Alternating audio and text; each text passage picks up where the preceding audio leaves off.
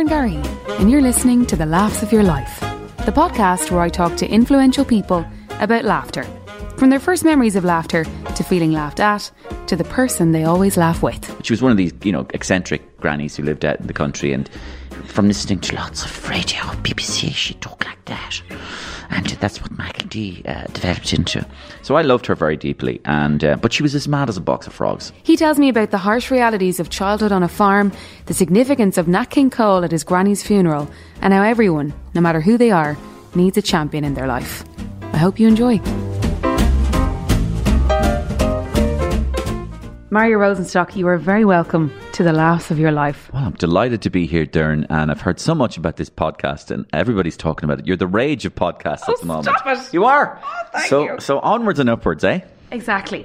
We haven't even started, and I was crying laughing there a couple of seconds ago, which is what I was looking forward to. Oh yeah, that's interesting because this is all about laughter. I actually did a tiny bit of research on laughter before I came in, and some of the stuff I knew, but it's laughter is like a disease as well, and like a lot of diseases, it can be contagious. Like when people can catch laughter off each other, and I've always talked to people and they said, what's it like being a comedian to walk out in front of a large amount of people? And I went, easier than it is to walk out in front of 7 people. You try to walk out in front of 7 people and make them laugh. That's a tough job. Walk out in front of 1,000 or 2,000. Well, the laughter is contagious. Yeah. People are sitting beside each other like sardines and they're laughing, and that leads other people to laugh. Totally. And then laughter is a kind of a communal activity, and it makes you feel better, it makes you live longer, it de-stresses you, it's hormonally very good for you. It then releases endorphins, dopamine, melatonin, helps you sleep. It brings us closer together as people. It brings communities closer together. It makes us see things that we have in common together. It releases tension. It releases defensiveness. It makes us more loving, outgoing, giving. And it's pretty much one of the greatest things that human beings have, although not exclusively humans. I think some animals laugh as well. We often see monkeys and chimpanzees cackling, and I think they do laugh. I don't know if dogs laugh or cats laugh. The cat laughs in Kilkenny, but I don't know. I don't know if any other animals pretty much laugh. Maybe people could ring into you. I'm 1983. Maybe people could contact you on social media there, Darren, and tell you if other animals laugh. I think you've beautifully summed it up, so we'll leave it there, Mario. Thank you. Good luck. Talk to you later. Out the gap. Yeah, your next guy is at the door downstairs. Okay, Mario Rosenstock. Yeah, I feel like my dad now. You've said this before about my dad. He always calls you by your He does. Is that a country thing or a Clare thing? Your father, Eugene. He's great. And I remember I had 2 experiences with your father, Eugene. Years ago, I met him for the first time, and it was like, Mario Rosenstock. Mario Rosenstock. Mario Rosenstock. Mario Rosenstock. He says it about 5 different ways, so he knows. And then the next thing he did was myself and Ian were having a few drinks, and we were drinking actually all night at a place in Marbella. And one of our colleagues fell asleep in the toilet. He went to the toilet and he went, I'm just going back in a minute. And he fell asleep and went, where's Paul? And he went, I don't know. So we went in, and he was like, the toilet door was closed in the bar. And Eugene went, leave this to me. So Eugene kicked the door down because he's like Popeye. He smashed the door down and just pulled Paul out of the toilet. Paul just resumed drinking again 4 minutes later. Everything was fine. And then I think we stayed up for another 3 hours. But for Eugene kicking the door in, yeah, Paul would have just stayed there all night. So yeah, your dad is great, and he has the best handshake ever. Yes. And so he's and he has for those of you listening out there, he does he still have a big mustache? He does. Yes. Not many people have mustaches anymore. He can rock the mustache. It should have his own Twitter account, that mustache. I actually did Q&A on Instagram one day. One of the first questions was, how does Eugene keep his tash so immaculate? It is immaculate tash. But no, he's a solid unit, as they say, and a funny guy. Yes. Okay, let's get down to business. Yeah. Mario, your first memory of laughter. Okay, so you gave me this homework to do, so I did think about it, and I think it's hard to know when people's memories really start. I think we have sort of blotchy visions from very, very early on in our lives. But I think my first memory of laughing is lying back naked on a bed when I was probably about 18 months old, looking up at my auntie, giggling in her face as she changed my nappy on my grandmother's bed in Waterford on the farm. So I kind of grew up on a farm, and I just remember kicking my legs, and she was tickling me and just giggling up at her as she changed my nappy. And her name is Caroline, and she's still one of my closest relatives, and we have an awful lot in common, and we speak kind of very, very deeply together about stuff. When I mean that, I mean we laugh a lot together, and we have great gossip. So that would be my first memory of laughing at my auntie changing my nappy. But my memories then of my childhood are from the farm, and obviously there was a lot of laughter involved. But I think, having thought about this, I think sometimes when you go a little darker on your humour, sometimes that I may have developed a little bit of darkness from my experiences on the farm and my experiences of farm life. So I grew up with kind of not exclusive with my parents. It was a complicated family situation, and I grew up with my granddad Sean and my grandmother Dorothy, and their children as well, who were my aunts and my uncles. And we grew up on a farm in Waterford. And having thought about that now, I realised that I had a very peculiar but normal farm upbringing, but that is a peculiar upbringing to be brought up on a farm. You live on I was 80 or 90, 100 acres. So it was a medium to big farm, beautiful land. You'd go roaming in the fields. You'd sit alone under chestnut trees for hours. You'd while away the time. There were 15 dogs. There were 100 cows. And things would happen which you would regard as normal. So, for example, every couple of months, one of the beautiful dogs, they were mongrels, but they were beautiful, might have a litter of puppies. Mm-hmm. And you'd go out and you'd see the puppies in the dirt behind the trees, and you'd look at them, beautiful little puppies, and you'd be just swooning over them. And then my grandfather Sean, a couple of days later, would come out and he'd go, "Come on, boy." And we go, what's happening? And he goes, "We're going down to the stream." And I go, "Why?" And he went, "For the puppies. We can't keep them." And I'd have fallen in love with the puppies for the 2 days, all different colours and shades, and grey and whites, and black and whites, and black and browns. And they'd be suckling from their mum. And he'd put the puppies in a bag, and he'd bring me down to the stream, and we'd drown them. And and it was just kind of a numbing experience. I didn't bawl or cry or anything. It was just kind of... And why would he bring you? Peculiar. I think it was just because, just company, really, maybe for him. Or life lesson. I don't know if it was a life lesson. It may have been, but I think it was more company for him. "Come on, boy, this has to be done." And we'd go down and we'd drown the puppies. And from then on, it became, I'd say I did it 7 or 8 times, just drowning the puppies. And it became normal then to drown the puppies. And he told me why it was, and I understood. But it's a strange feeling, killing animals. And did it harden you a bit, or I wonder. Did it get easier? No, it got easier. It did get easier. Of course, it became normalised. And it became part of an agricultural function that these things need to be. But anyway, so I wonder if those kind of things lead you to have a little macabre sense of humour at times, because there were other instances, and then very funny ones as well. He'd go, there's a fox apparently, and go roaming, and he'd go, "Come on, boy." And so out we'd go to the back field with a shotgun where the fox was apparently, and we'd see the fox. "Here he is now, boy." And we'd see the fox in the distance, little red Reynard. And he let off, I remember only once it happened to me, he let off a shot. And it hit the fox, but it didn't kill him. And the fox, wherever it hit him, on the head or something, the fox started spinning around. Stop. Like Kylie Minogue. Except without hot pants. He wasn't that foxy. And he started spinning around. He must have spun around 14 times and then just hit the deck dead. And I remember that. I remember the fox spinning around. And then I remember another instance where I had a beautiful dog called Dusky, and it was a total mongrel, little kind of Scottish terrier, very small, brown, scraggly hair, but little moustachy, whiskers on him and stuff. And he was called Dusky, and I actually put him into a sketch that I did on TV where I'm Miriam O'Callaghan, and she's trying to make people cry on her interview show. Yeah. "You had a dog called Dusky? He died, didn't he?" And then the two people are going, "Yeah, Miriam, he did." "You're emotional, aren't you, genuinely?" And so anyway, Dusky was my dog. And anyway, Dusky died. And so Dusky died, and I was very sad. And so my grandfather said, well, boy, it's time to bury him now. And I went, yeah. So we went out for a funeral out in the back field. Me and Dadat, I used to call him Dadat, and Dusky. And Dadat had dug the grave. And we put Dusky in. Only one problem. Dusky, the grave was a little small for Dusky. So we put the Dusky in and he's just kind of lying, sort of balancing on the sides of the grave.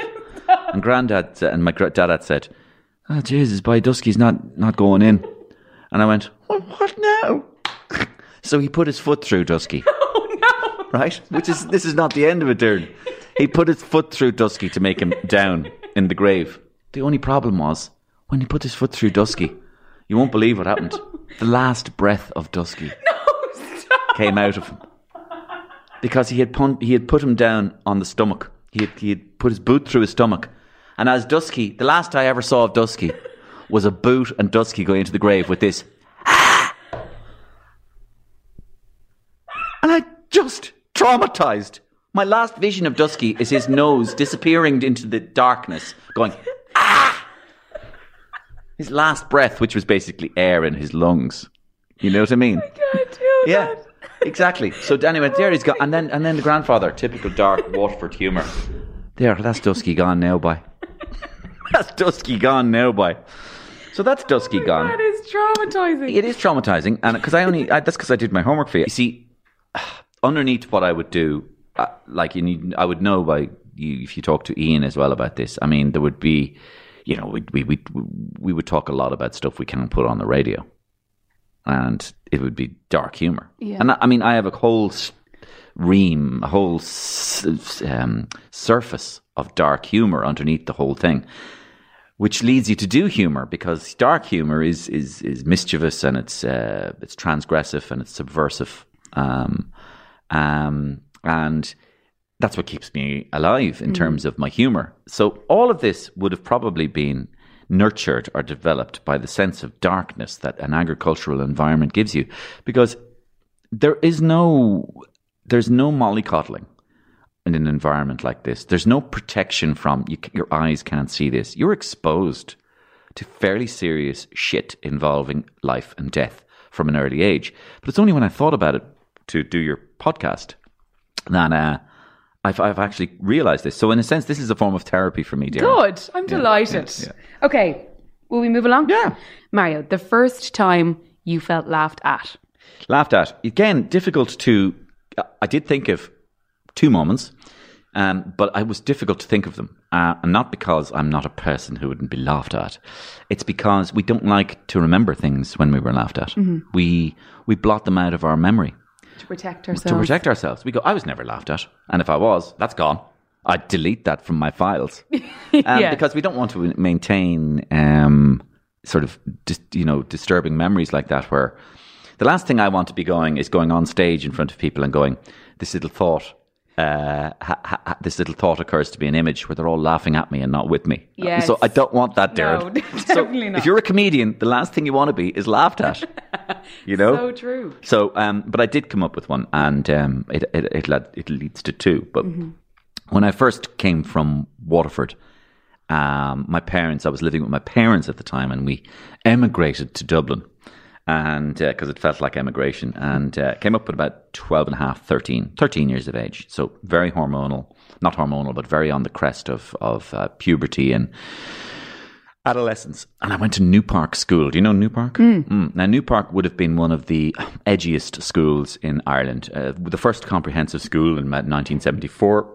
I think it started, and a mixture between boys and girls, secular, so multi-denominational, no religion. I had come from Christian Brothers in Waterford. I had come from a farm, and suddenly I'm with all these super uber hip, cool kind of Dublin youngsters. Except I was from Waterford, so I came in, and my first day in class, the teacher went, "We'd like to introduce you to our new student." So in I walked with a bowler haircut, right? A big green duffel coat down to the ground and a huge briefcase. And they just laughed. You'd fit in perfectly like on Drury Street now if you rocked down the road. Like a hipster? Yeah. I was a hipster in 1983. They laughed out loud. So all of these people laughed out loud because they all had their ears pierced, their noses pierced, because you could do this in New Park. It's freedom of expression, way before its time. Yeah. Their sleeves were cut off, denim jackets all ripped asunder, holes all over the thing, AC/DC everywhere, throwing stuff at each other, spiked hair. A lot of people look like early Adam from U2, and this was it. And this bowler hat walks in, and they just laughed me out of court straight away.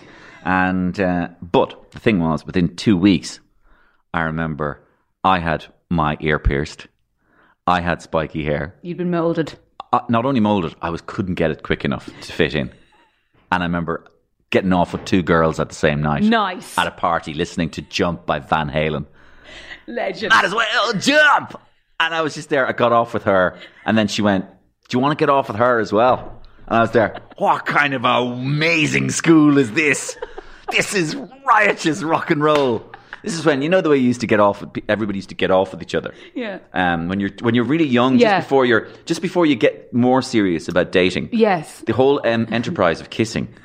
And you just start trying it out with loads of people, except it's tongues. So it's like proper kissing. Gross. But you're this serial philanderer. Yeah. But it might be at the same room in the same night. Totally. Now, who did she get off with? John got off with Siobhan. Did you get off with her? Yeah, just over there. Do you want to get off with me? Yeah, fair enough. Washing machine vibes. You're quick. Dad is coming in. And so remember this kind of serial getting off with each other. Yeah. And about 13, and I just remember "Jump" by Van Halen. And so you shifted two girls. Yeah, at least. And and then, but they were more shifting me in the sense that I was kind of learning, and I think they were coaching me almost. You know that kind of thing. Okay, gotcha. A bit like Ed Sheeran. Had my first kiss that night, but I don't think I did it right. I think that's what happened to me. I don't think I did it right, but I mean, I learned that soon I was doing it right. And but yeah, so that was being laughed at. Yes. Anyway, so I became I became in with the gang. Yes. In New Park. But 2 years later, I had to go down to change schools again. 2 years later, and I went to boarding school in Cork. Why did you have to?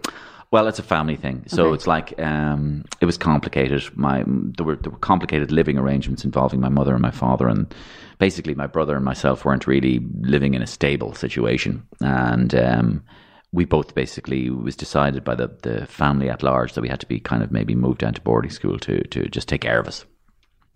And so Rene went down. My brother Rene went down to boarding school first, and he was there for a year before me. And then I was judged to that I would be next, and I came down. So now I'm going down to Cork.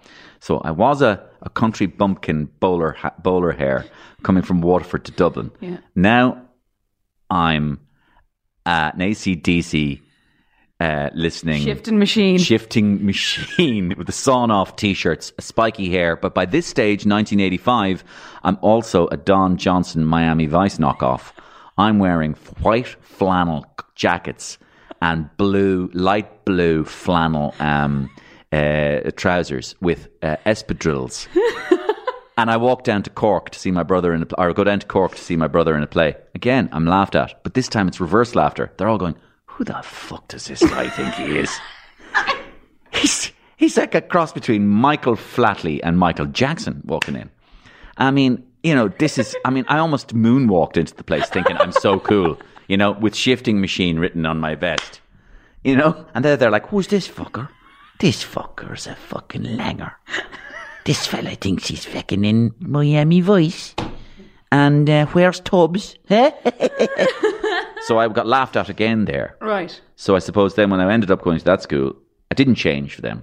So good. No, I kept my persona. Arrogant Don Johnson persona.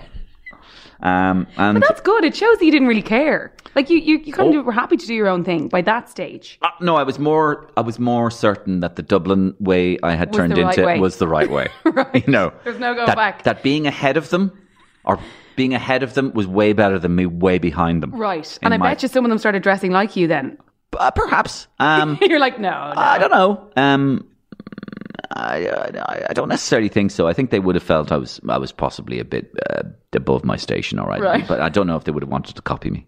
I said, your man is in his own world altogether. Like he thinks he's this and he thinks he's that. I mean, they bring it down to size very quickly in Cork. Yeah. So those are two occasions I remember being laughed at for different reasons. Mm-hmm. All right, Mario. So moving along, the moment when, if you didn't laugh, you'd cry.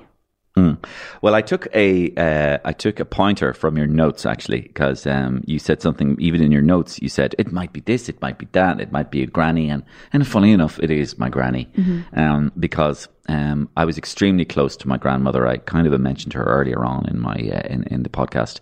My grandfather Sean and my grandmother Dorothy, particularly my grandmother, I was very close with. She kind of helped me with my love of the arts very early on. I used to listen to Radio 4 with her all the time, and listen with Mother and the Archers, and Kaleidoscope and Alistair Cook's Letter from America, and she used to waffle on about all these great matinee idols that she used to love, Hermione Gingold and Dirk Bogarde. And it's partly how I developed my Michael D impression, by listening to her. She talked kind of like that, in a kind of an affected, effete, artistic accent, even though she should have been talking like that, from Waterford. But she was one of these, eccentric grannies who lived out in the country, and from listening to lots of radio, BBC, she talked like that. And that's what Michael D developed into. So I loved her very deeply, and but she was as mad as a box of frogs. And I wonder, so is that where you possibly? I think there's definitely a slight mad gene there. But she also thought I was great. Mm-hmm. Really, she did. She really did think I was great, and she thought I was great at doing skits and acting, and she loved the way I looked, and she thought you'd be great. You'd be great at that. You'd be great at that. So she encouraged it. Really much, very, very much so. Not only encouraged it, she championed me. She said, she told me in no uncertain terms that I was brilliant, to such an extent that foolishly I believed her. And I genuinely think it helped me to do it. Of course. Because even sometimes when I feel a bit under, doubting or just under the weather or whatever, I do think of her. And she goes, I do think of her telling me you're brilliant. And I believe everybody, I've often said this before, but I believe everybody in their lives needs a champion, whether it's your wife, husband, dad, mum, grandmum, granddad, friend, son, daughter. Everybody needs a champion, I think. Somebody who really, really believes in you. I mean, it's very rare you read about or listen or to watch about somebody who's, to use a term in the world, made it, and not found that they've had somebody amazing behind them. Whether it's that old cliche of behind every great man there's a great woman. Yeah. But that means something. You can't do things on your own in the world. You need people to enable you, embolden you, and encourage you and champion you. And this was her for me, Dorothy, and her daughter as well, Caroline, who I mentioned earlier on before. Mm-hmm. But she used to love the crooners as well, and music, and she particularly loved Nat King Cole. And she used to love Nat King Cole's voice, and she used to like Frank Sinatra's voice as well, but she didn't like Frank Sinatra, a bit of a hoodlum. And yeah, so she loved all that. But then she died about 83, aged 83 or 84, I think. And she died, and we were very sad. But we brought her up to be cremated up in sort of, what's that, Ballantyre, I think it's around Ballantyre, somewhere like that. And so the family gathered there, and it would have been one of those ones where the family is a little bit, we're not Waltons. Okay. Yeah, okay, right, gotcha. We're the Harvey Wallbangers, but so there's a lot of is she going? Then I'm not going. Right. It's the cremation. So people are reluctantly turning up, but the family are a little bit, bonkers. Yeah. So it was about 16 of us there anyway, how are you? Jeez, God, keep your head down. He's mad. And we're all gathered around in a semicircle, and then her coffin is in front of us in a semicircle, and the coffin is in between the semicircle, and the priest is saying a few words. And we're all kind of holding it together. Not because we're kind of sad, it's because we're kind of half looking at each other going, this is a bit of a mad day. Where are we going afterwards? Who's going to go with who? You're kind of thinking of the exit strategy going, what's going on here? It's nothing to do with Gamma. I called her Gamma. Yeah. Anyway, the priest goes, and that's it. And may she go to eternal life and la la. But the next thing that happened was I didn't see it coming. So her coffin starts moving on a kind of a trolley or something. And I'm sort of looking at people going, it's moving. And you can't really see how it's moving. And people start slightly grinning at each other while we're holding hands. And it's moving. And while it's moving, a curtain starts opening behind it. And it's obvious the coffin is going to go through the curtain. But then the pièce de résistance, fucking Nat King Cole comes over the tannoy. Unforgettable. That's what you are. The coffin going through the curtain. Unforgettable. And all you can hear in the semicircle is though near or far. That's why, darling, it's incredible. La la la la, so unforgettable. Curtains close, she's gone. It made you unforgettable too. Absolutely extraordinary moment where you're just going, I should be crying here, and we're all just, the people who were talking to each other in the room, bursting out laughing. Bizarre situation. If you ever want to get a laugh, go to a cremation of somebody in your family. It's the biggest hoot you'll ever go to. It beats burials any day. It's the Tommy Tiernan of dying. Oh, I can't breathe. It's the Tommy Tiernan of dying. I mean, listen, Brendan coffins is just, to coffins and burials is just the Brendan O'Carroll. You'll be a few titters, maybe. Yeah. But if you want to laugh your bollocks off, go to a cremation. Tommy Tiernan. That is gold. Okay. Oh, we have to move on because I'm going to choke from laughing. Yeah. Okay. Your no laughing matter moment, Mario. No laughing matter moment. Oh, boy. Oh, yes. Well, no laughing matter moment is when somebody, two things. Somebody who makes you laugh because they know you share the same kind of riotous sense of I don't give a shit sense of humour as them, dies. And that was Tony Fenton. Mm. And Tony made me laugh, and but he also knew that I could make him laugh. So he used to just set me off. So do you know that way when you're with somebody? Yes. And they know how you know how to make them laugh. So they just push certain triggers. Even if it comes down to tell us about the briars. Yes, yeah, and then you'll go off on one about the briars, or something, or the mushrooms, and that'll have him in stitches. So Tony and I used to have each other in stitches, but he died. So that was no laughing matter for any of us, because it was a long process of saying goodbye to Tony, and there wasn't that much laughter involved because Tony had cancer, and cancer is. There are moments of levity and lightheartedness, but it's depressing, really, to see somebody so young and vital taken away from you at such a young age, and such a person who didn't deserve to die. Now, I know you can't say a person deserved to die, but some people do more than others, Doireann. Yeah. And I'm not going to mention any names. No. But there are people out there and you go, you didn't deserve to die, dude. Yeah. You had a lot more to give. Because he was an enabler, a giver, a person who made other people laugh and made other people joyous and celebrated other people's happy days. He was a great sense of occasion. Did you know him at all? Not at all. No. Did you meet him? Never. Never met him? Never met him. Oh, that's unusual. Loved listening to him. Yeah. Never met him. He was a great celebrator of people. So he'd know it was your birthday. He'd find out it was your birthday and he'd go, Doireann, happy birthday. I've got this for you. Aww. And you're going, what? You hardly know me. Yeah. And he'd just make your day special, and he'd play a request for you then on the radio, and you go, this guy Tony Fenton, he's incredible. I like him. Yeah. First time I ever met him, actually. Not the first time I ever met him, but the first time I ever went out with him. Ian had alerted me to the fact that he was a bit special.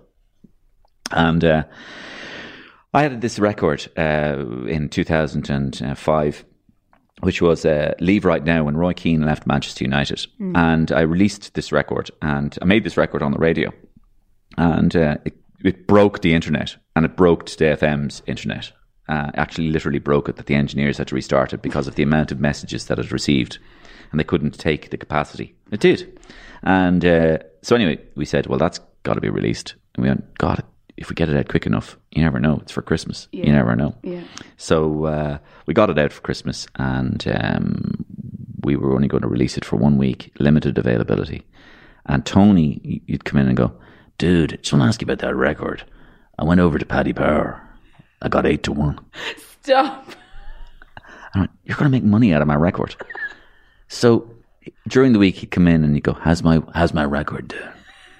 And we'd go, Tony, the midweek sales are fantastic. Good. So anyway, it turned out Tony had, I think, €2,000 on the record. On Friday, before Christmas, the record went in at number 1 in the Irish charts. And I got a call. I was on the Ryan Tuberty show or something, and I got a call, and I went, dude, how's my record doing? And I went, it's number 1. And he went, where are you? South Africa. I just won 16,000. He went off the party.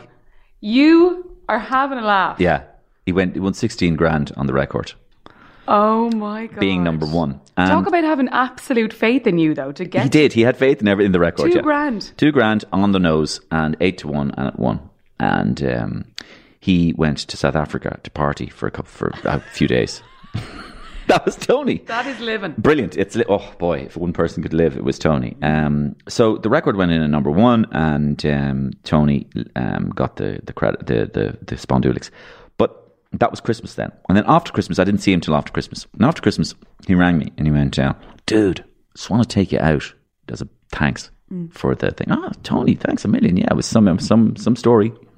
And he went, your wife is called Blonage, yeah? And I went, yeah. And so he went, bring her too. And I went, are you sure? I mean, he wanted to go to dinner. So he wanted to take the 2 of us to dinner. And I thought, this is a bit strange. A man and his wife and his, do you know? Third wheeling. Yeah, third wheeling. No problem. We went to Peplo's. Beautiful white linen table, a couple of bottles of wine. We had the night of nights, a great night together, the 3 of us. And it was that night. Because you see, he totally charmed my wife. And very few people know that I call her Munch. By the end of the night, they're high-fiving and he's going, Munch, listen to this. Dude, you go to the Jacks. Munch, I got to tell you about it. And you're just there, my God, my wife has completely fallen in love with this guy. It must be only 2 hours. He had totally charmed her. Not in a sexual way or a romantic way, in a friend way. Yeah, pals. Pals. She adored him. And she wouldn't normally take to people that quickly. Yeah. It takes time with Munch. He just had a way. And he had a way. And there was 3 of us. And I just remember thinking, what classy guy to be able to take a man and his wife out for dinner. Yeah. And charm them both. And we had a great night. And the other thing about the night was it wasn't over the top. We had a couple of bottles of wine between 3 of us, but it didn't go nuts. And that was Tony all over. He was able to have a brilliant time without necessarily going absolutely ballistic. Which a lot of us do. Yeah. And he could actually make a night last while not kind of pushing the destruct button. Yes. But anyway, from then on, whenever I said I was going out with Tony, it was no problem with the money. Because I go, I'm thinking of going out on Friday. Oh, well, with who though? Did we not have plans? With Tony. Oh, that's okay. With Tony. Love it. Mario, the person you always laugh with. Oh, there's many. So, for different reasons. My brother has a very similar sense of humour to me. So when we get going, Rene would be my brother and we'd have a similar sense of humour. We used to do skits when we were young. Where did his name come from? Rene? Yeah. I don't really know, but there's actually a funny story there that goes back, again, to my grandmother, Dorothy. Dorothy taught me another thing in life, and that was always be different. Okay? So she really believed in being different and believing your own narrative. So, for example, she'd go, I don't believe this, and I don't believe that, and I don't believe that. And she'd go, we'd had a dog called Max, but she regarded the name Max as being too agricultural and bog standard. So she called him Twilight and Wistful. He had 2 names.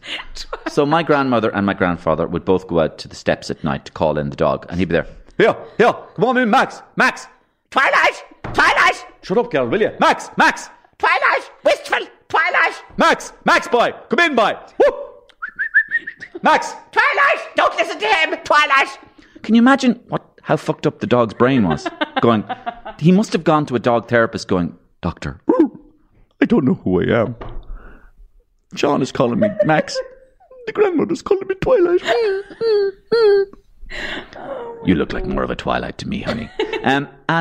So she said, always believe what you believe and be different.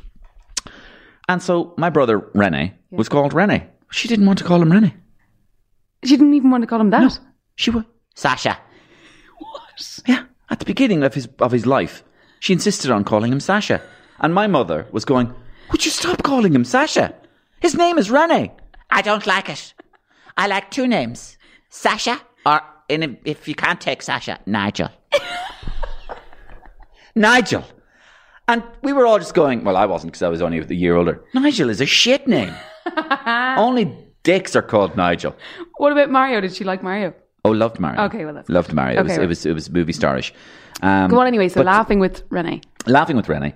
And then with Ian, I have different kinds of laughter because we talk about sometimes sketches that wouldn't get on the radio, and we know when it's not going to be on the radio, but we have a laugh doing that, and so it allows him an outlet to say funny things and me an outlet to say funny things, and so we laugh quite a lot at that. And another friend, my best friend Nick, who is a different kind of laughter because he's really witty.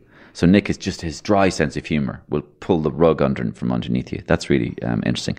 And one guy who used to always be able to take the piss out of me, because that's what I do for a living, take the piss. But a guy called Rory, my friend Rory from school, was probably the only one who absolutely knows how to absolutely rip the arse out of me and just leave me kind of going, Christ. And everybody's laughing at his, let's say, impression of me. Yeah. And I'm going, it's not funny at all. And I'm doing the one thing that other people are doing when I take the piss out of them. So he's got this kind of ability to rip the piss out of me. Good. And finally, another fella who I slept beside in boarding school called Orion. Orion. Isn't that a good name? Cool. Orion. And Orion has got a kind of madcap sense of humour as well. And we get each other laughing. So those would be the people that laugh. And apart from that was Tony. And Paul Collins gets an honourable mention as well. Yes. When Paul gets on a roll, he is very, very funny, riotously funny. He's completely reckless. I mean, none of it would be transmittable, and just out there and reckless, but very, very funny. That's Paul the Collins. best kind of humour. It is, yeah. Mario, a time where you had the last laugh. The last laugh. Well, that time is now, Darren, because I'm telling you, they all said you wouldn't make it, and look at me now. I'm on Darren's podcast, motherfucker. I made it. I'll tell you, you thought I was a bowler haircut, didn't you? With my duffel coat and my briefcase. Well, I made it. You thought I was Don Johnson down in Cork, didn't you? Well, I'll tell you, I made it. You thought I didn't love my grandmother when I laughed at her when I sang Unforgettable. Well, I'll tell you, I made it. I made it, Darren. I made it besides and apart from everybody. I made it, Daryl. Or Daryl. I made it, Darren. And I've had the last laugh. What else can I say? I don't know. What, you know... oh my god! So I don't see myself as a person who likes to have the last laugh. We all like to have the last laugh, Mario. I don't buy that. Anyone who's been on the podcast has said that. I'm not really a last laugh kind of person. But it's the worst thing you could claim to be. But it's not even. It doesn't need to be at another person's expense. It can be at the universe, at life, and what people might have expected from you, but you went and proved them wrong. Yeah. It's just a very un-Irish thing to have. And it's so un-Irish to be the last laugh. Do you think? You know, well, I'll tell you something now. I grew up as a bugman in County Mulhuddard. And then eventually I got rich. And I'll tell you, I looked at all those agents and I went, look who's had the last laugh now. Because the only people I associate with having the last laugh would be people like Michael Flatley, who's gone, be Jesus, I was grown up and I had nothing. I didn't have two crew beans to rub together, but I danced me little Willie off. And now who has the last laugh, be Jesus? Or Bono. Bono has the last laugh as well. Because they didn't think, that was shite, and now I'm the best. So it's so un-Irish to be and want the last laugh. Yeah, okay. Because it's claiming you've won. Yeah. And you can't claim in Ireland... No. You have to say, I'm still struggling. Yeah. So for all of those people out there, I'm still struggling. I haven't had the last laugh. In fact, I haven't laughed in months. Crying is what I do. I'm fucking miserable. I'm miserable and I'm crying. And please don't run me over when I go out onto the street, although I deserve to be run over, to be honest with you, because I'm a useless piece of shit. Okay. Oh, God. God, okay. It's so un-Irish to be the last laugh. I mean, if you ask that in America, they'd go, the last laugh. Well, there's a number of occasions, to be honest with you. When I had my first IPO, I went, we went on the NASDAQ, or was it the Dow Jones? I made 450 million euro. But probably was the better one where I fucked over my friend Dave, and I married Trisha. I so fucked him over. Okay? That's only second, though. Second is when my teacher, who told me I was a useless piece of shit, turned out working in a garage in which I went in and I bought a Daimler 4329.0 for 400 grand. And I said, who would you like to write the check out? He said to. And I said, to you, you bitch. You said I'd be nothing. I had the last laugh, Darren. So it's an American thing, really. Oh, I have a fucking headache from laughing. Yeah. Fucking last laughs. Oh my God, okay, amazing. Right. Mario, if laughter wasn't the best medicine, what would be? A bottle of Chateau Margaux. A pound of camembert cheese. Followed by a Tesco Belgian fudge chocolate cake. All down my neck. Because when you can't get what you want what you get. And that's what I'd want. Oh, that's it. That's right up my street. Red wine, amazing. cheese, and cake. And then to go upstairs and take a shotgun to the weighing scales so that I never have to use it again. And just blow the shit out of the weighing scales. And go, I got away with it. And then do you know what I'd do? I'd go up to the weighing scales as it's lying tattered in the corner and I go, guess who got the last laugh now, you bitch? I'm full of fudge cake. I'm full of red wine. And I'm not weighing myself. You digital fuck you. I'm going to wet myself. Oh my God. Okay, right. Okay.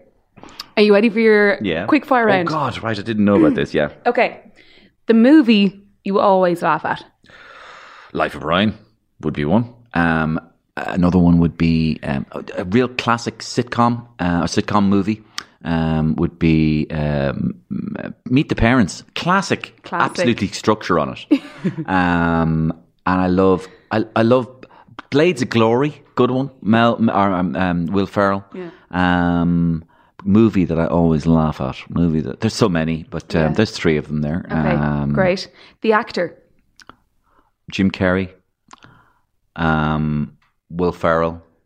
And I laugh at them because of their face as well, just the way they look. I love people who can make me laugh by just looking at them or walking into a room. Do you laugh at yourself when you look in the mirror? No. I'm deadly serious. I'm a serious individual. Of course not. No. Do people say to you that it's incredible the ability you have to morph your face to actually look like the person you're impersonating? Yes, they do. And I do have a plastic face. So I do have a flexible face. And they do. And Ian often tells me that a lot because he sees me all the time doing it on stage and he's at every performance. Yeah. And he says, you don't take it for granted, that thing you're doing. La, la, la, la. And I went, what thing? When you're doing all the characters at the same time. And I went, why? And he went, because you literally are changing into them. Yeah. And I went, but I'm not wearing any wigs in that part or any dresses. And he said, it doesn't matter. People love just looking into that face and just they can see you taking on the character of it. So it's not something I particularly like watching, but for people to say it, it's very nice. Yeah. So I appreciate that. And I think it only happens when you truly believe it yourself. Mm-hmm. When you believe you're inside that character, then it happens on your face. The muscles on your face are truly complex. I don't think we know a lot about the musculature of the anatomy and the way our bodies function, but I do believe there is a shamanesque, witch-like possession aspect of being an actor or being a comedian that I think is very interesting. And I do think if you believe something strong enough, you can create enormously interesting effects that transmit to people. We are natural believers and storytellers. The ability of the human to believe in another human telling a story is unsurpassed. We need stories. We love stories. We believe stories. And if your face changes, people go, they believe it. They're in it. They're in it because we want to. Yeah. We're addicted to the stories. So that was the 3 films anyway that you know. The book you always laugh at. Or you laughed out loud at. Oh, lots again. But the Tom Sharp is a writer who has always made me laugh. He wrote books about apartheid in South Africa, which is, of course, a deeply, deeply dark subject. And he's just made them incredibly funny, really nasty, and, you know, terribly un-PC. Are you a big reader? No, I'm not a big reader. No. And much to my chagrin, I'm not a big reader. Again, I was speaking about this on the radio the other day. Book shaming? No, not that. It was smart. It was the way the digital is pulling us away from everything, and it's reducing my concentration span. Totally. And like, I'm reading this book at the moment, a brilliant book called Sapiens, and it's all about how humans are what they are and how they came to be and how they came to be in groups. And it's quite a learned book, but written in a very conversational style. And I'm only getting through 2 pages a night before my brain is all over the place. Yeah. So I'm ashamed of myself in relation to that. But when you can get lost in a comic fiction, it's like a movie. You're giggling along, and Woody Allen's short stories make me laugh all the time. Always been a big fan of Woody Allen's short stories. There's always a surprise in them, yeah. The comedian you always laugh at. Oh, so many. So Ira, do you want to go labels or Irish or whatever, anything? I love Tommy Tiernan, love Dave McSavage, love Jason Byrne when he's on fire is just a sight to behold. You know, I enjoy an awful lot of the Irish comedians, and in fact, I think the Irish comedians aren't mentioned enough in our discussion of these things. We're very funny people, and in England, I do. Although he's regarded as the comedian's comedian, I do love Stuart Lee. I enjoy watching him. Although he's a bit of a kind of a snobby comedian in the sense that, you know, people they think, oh, he must be funny if you like Stuart Lee. It's kind of, so I don't go for him for that reason. So I'll mention this name as well, Michael McIntyre, straight down the middle, pure observational comedy, genius, absolute genius. Robin Williams always made me laugh. Jim Carrey, I love watching Jim Carrey's early stuff because he was mixing impressions and twisting his face with stand-up act. If you want to watch something hilarious, watch Jim Carrey on YouTube walking into, I think it's Robert De Niro's IFI Achievement for Lifetime Award, and this is very stuffy. This is all Hollywood now. This makes the Oscars look like a drugs party. It's like, you know, Bob is up there and he's got his tux on and everybody's beside him. He's going, ladies and gentlemen, please welcome the president of the IFI, Norman Steenhausberger. Bobby De Niro has been an incredible asset to our performance. And you're just there, this is so stiff. Yeah. And then they go, there's a comedian. Ladies and gentlemen, please welcome Mr. Jim Carrey. And he walks on in his tuxedo. 10 minutes later, he's torn the fucking place down. And everybody is getting sick into their plates, including De Niro and Norm Steenhausberger. And you're just going, how can a man go from there to making that happen? Yeah. It's because he completely pulls the rug from all of us as humans and just go crazy. And it's just it's an ability that's just like a pure and utter genius to just dominate a room so much that people have no option but to just fall around the place. So many comedians. I love Gary Shandling. I used to love Larry Sanders. I love sitcoms from the 70s in England, some of them like Rising Damp. They would bring me back to when I was 8 and 9 and stuff. Leonard Rossiter. I love the sketch comics. I love Saturday Night Live. The Fast Show. I used to love the Fast Show. Monty Python, of course, hit and miss, but because so many of the hits were hits, it was fantastic. That was the week that was. David Frost, Peter Cook. Very, very hard to beat Peter Cook. If anybody could watch something, it's watching Peter Cook being interviewed by Dudley Moore, talking about how Peter Cook plays a scientist who tries to explain to the interviewer, Dudley Moore, that he's been working on something for many, many years. And so Dudley Moore goes, so I'm joined by Professor John Streeb-Griebling. No, it's Grieb-Streebling. Sorry, Grieb-Streebling. Now, Professor Streeb-Griebling, what is your area of expertise? Well, my area of expertise has been for many years now, I'm concerned with the phenomenon, or said phenomenon, or the purposeful implementation of what it is like for ravens to fly underwater. So you've been studying this for many years, is that right? Yes, I think 50 years now. 50 years studying ravens flying underwater and to see if they can fly underwater. And what is your conclusion after that 50 years? Well, my conclusion is that it is almost impossible for ravens to fly underwater. Oh, I see. Impossible. Yes. You see, ravens are designed with wings, which enables them to fly through the air in flight. It's almost impossible when they go underwater for them to demonstrate the same monolithial flight pattern. So what happens to these ravens? Generally, they die. You're just going. So what it does is it rips the piss out of science and posers. Who rips the piss out of posers, but it's totally bizarre. And so I urge anyone to look up Peter Cook and Dudley Moore, and that sort of stuff as well.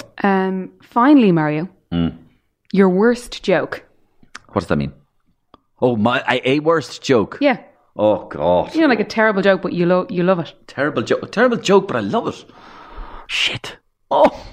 Terrible joke, but I like it. Terrible joke, but I like it. I might give you a get out of jail free card, and you can just do an impression if you like. What would I love to see? Will you do Miriam again? You know, Darren, as a girl and as a woman, and I mean, I know you haven't had 16 children yet, but you're nearly there, and I know you want to. Just have as many. Children are like jokes. You can do as many as you want, and they'll always make you laugh. Not when they're coming out, but years later. Genuine. So that's my get out of jail card. Oh my God, Mario Rosenstock, it has been an absolute pleasure. Thank you so much for sharing the laughs of your life. Delighted to do so, Darren. Delighted to do so.